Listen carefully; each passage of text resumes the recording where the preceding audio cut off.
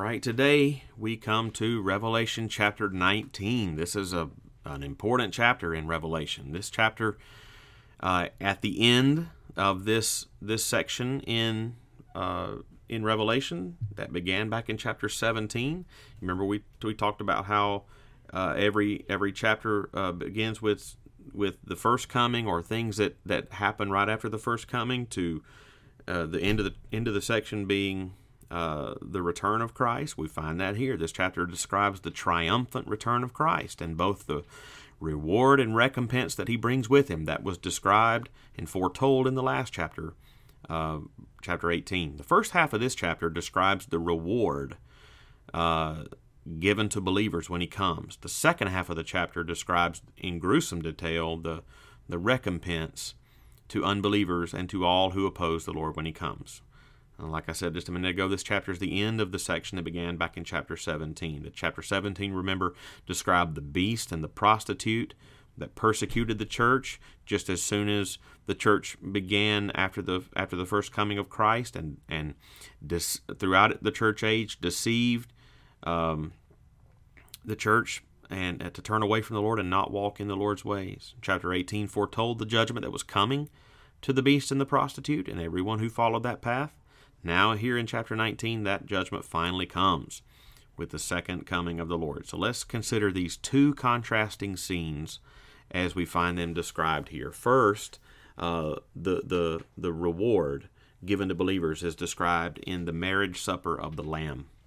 The chapter opens with a scene of great rejoicing in heaven, verses 1 through 4. It begins with a multitude of angels declaring hallelujah to the Lord for his great, it says in verse 1, his great salvation and glory and power. And they see that the great day of judgment has now come, in which the redeemed of the Lord will be vindicated, and in which all who did not seek his salvation nor submit to his lordship will be justly judged forever and ever, verses 2 through 4. All accounts will be perfectly balanced. Joining the multitude of angels in praise are the 24 elders in verse 4. Remember what the 24 elders represent. They represent the whole purchased church of the Lord Jesus Christ from Old Testament and New Testament, as well as the four living creatures. Remember that they are cherubim in heaven who gladly serve the Lord. And verse 5 says, all who fear him, small and great, are rejoicing in this day that has come. As you come to verse 6, you learn why this voice of a great multitude is rejoicing so. It's because, verse 7, the marriage of the Lamb has come. You know, to the original first century readers of Revelation, this scene would have been filled with so much rich imagery. The Jewish or Hebrew marriage customs and traditions would have filled this scene with significance. In that tradition, a woman would be betrothed to a man, which is similar to our idea of engagement, but dissimilar to it insofar as in that tradition, the betrothed couple was at that moment considered legally husband and wife in the eyes of the law.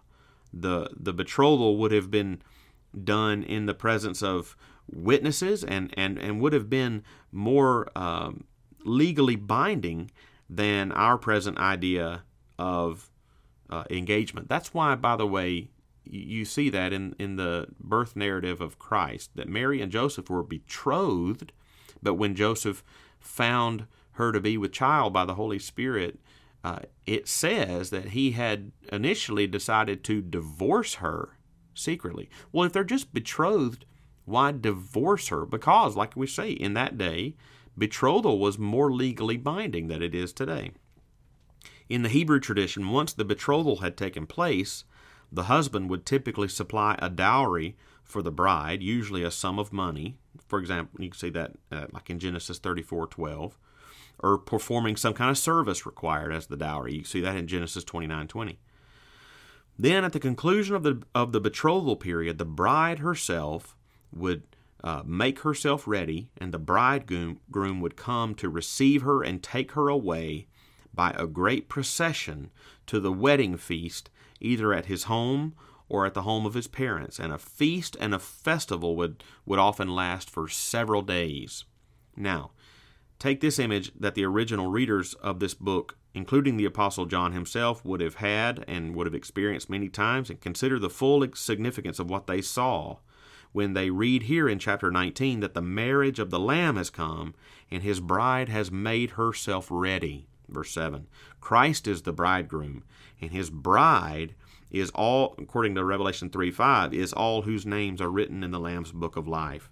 Christ paid in full her dowry through his sinless life and sacrificial death and triumphant resurrection. And now, with his second coming, the marriage feast has arrived. The bride will have made herself ready through a lifetime of righteous deeds, verse 7 and 8 say. But even these have been sovereignly and graciously granted by the Lord. It is for this reason that the angel declares in verse 9, Blessed are those who are invited, literally called, to the marriage supper of the Lamb. But on the other side, we see the conquering Christ. On the other side of the judgment ledger are all those who have opposed Christ and his church. And, as Paul says in Romans 1, these are those who have exchanged the truth about God for a lie and worshiped and served the creature rather than the Creator. The judgment was foretold in the last chapter 18, and it's now come in chapter 19. With the second coming of Christ, it is clear that he is coming with complete authority. This seems to be the meaning of the fact in verse 12 that he has a name written that no one knows but himself. That seems to represent his complete authority. He has a name written that no one knows but himself. Why? How do we get this? Because in the Bible, the ability to name someone or something illustrates authority over that person or thing. Think, for example, Adam naming all the animals in Genesis 2:19 and 20. Or think about when Daniel and his 3 friends were captured and taken to Babylon. Nebuchadnezzar renamed them Shadrach, Meshach, and Abednego, and Belteshazzar.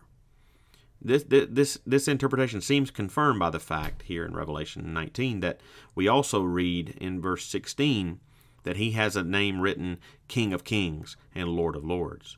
And as he comes with such authority, he will exercise it in judgment on the ungodly.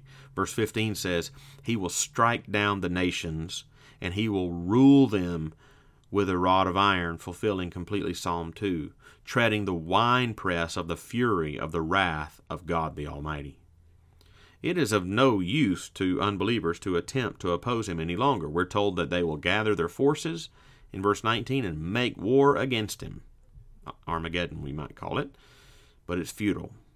It says in verse 20, they are thrown alive into the lake of fire that burns with sulfur. And their utter defeat is gruesomely pictured by birds gathering to eat the flesh of both small and great, of those who oppose the Lord. Here we see played out in full the prophecy of Isaiah 45:22 through 25, where we were told then, Turn to me and be saved, all the ends of the earth, for I am God, and there is no other. By myself I have sworn, from my mouth has gone out in righteousness a word that shall not return. To me every knee shall bow, and every tongue shall swear allegiance. Only in the Lord it shall be said of me, are righteousness and strength. To him shall come and be ashamed all who are incensed against him. But in the Lord all the offspring of Israel shall be justified and shall glory. What a day that will be. And with that, we come to the end of the next to last section of Revelation. Those are some thoughts on Revelation 19. And tomorrow we begin the final section of this great book.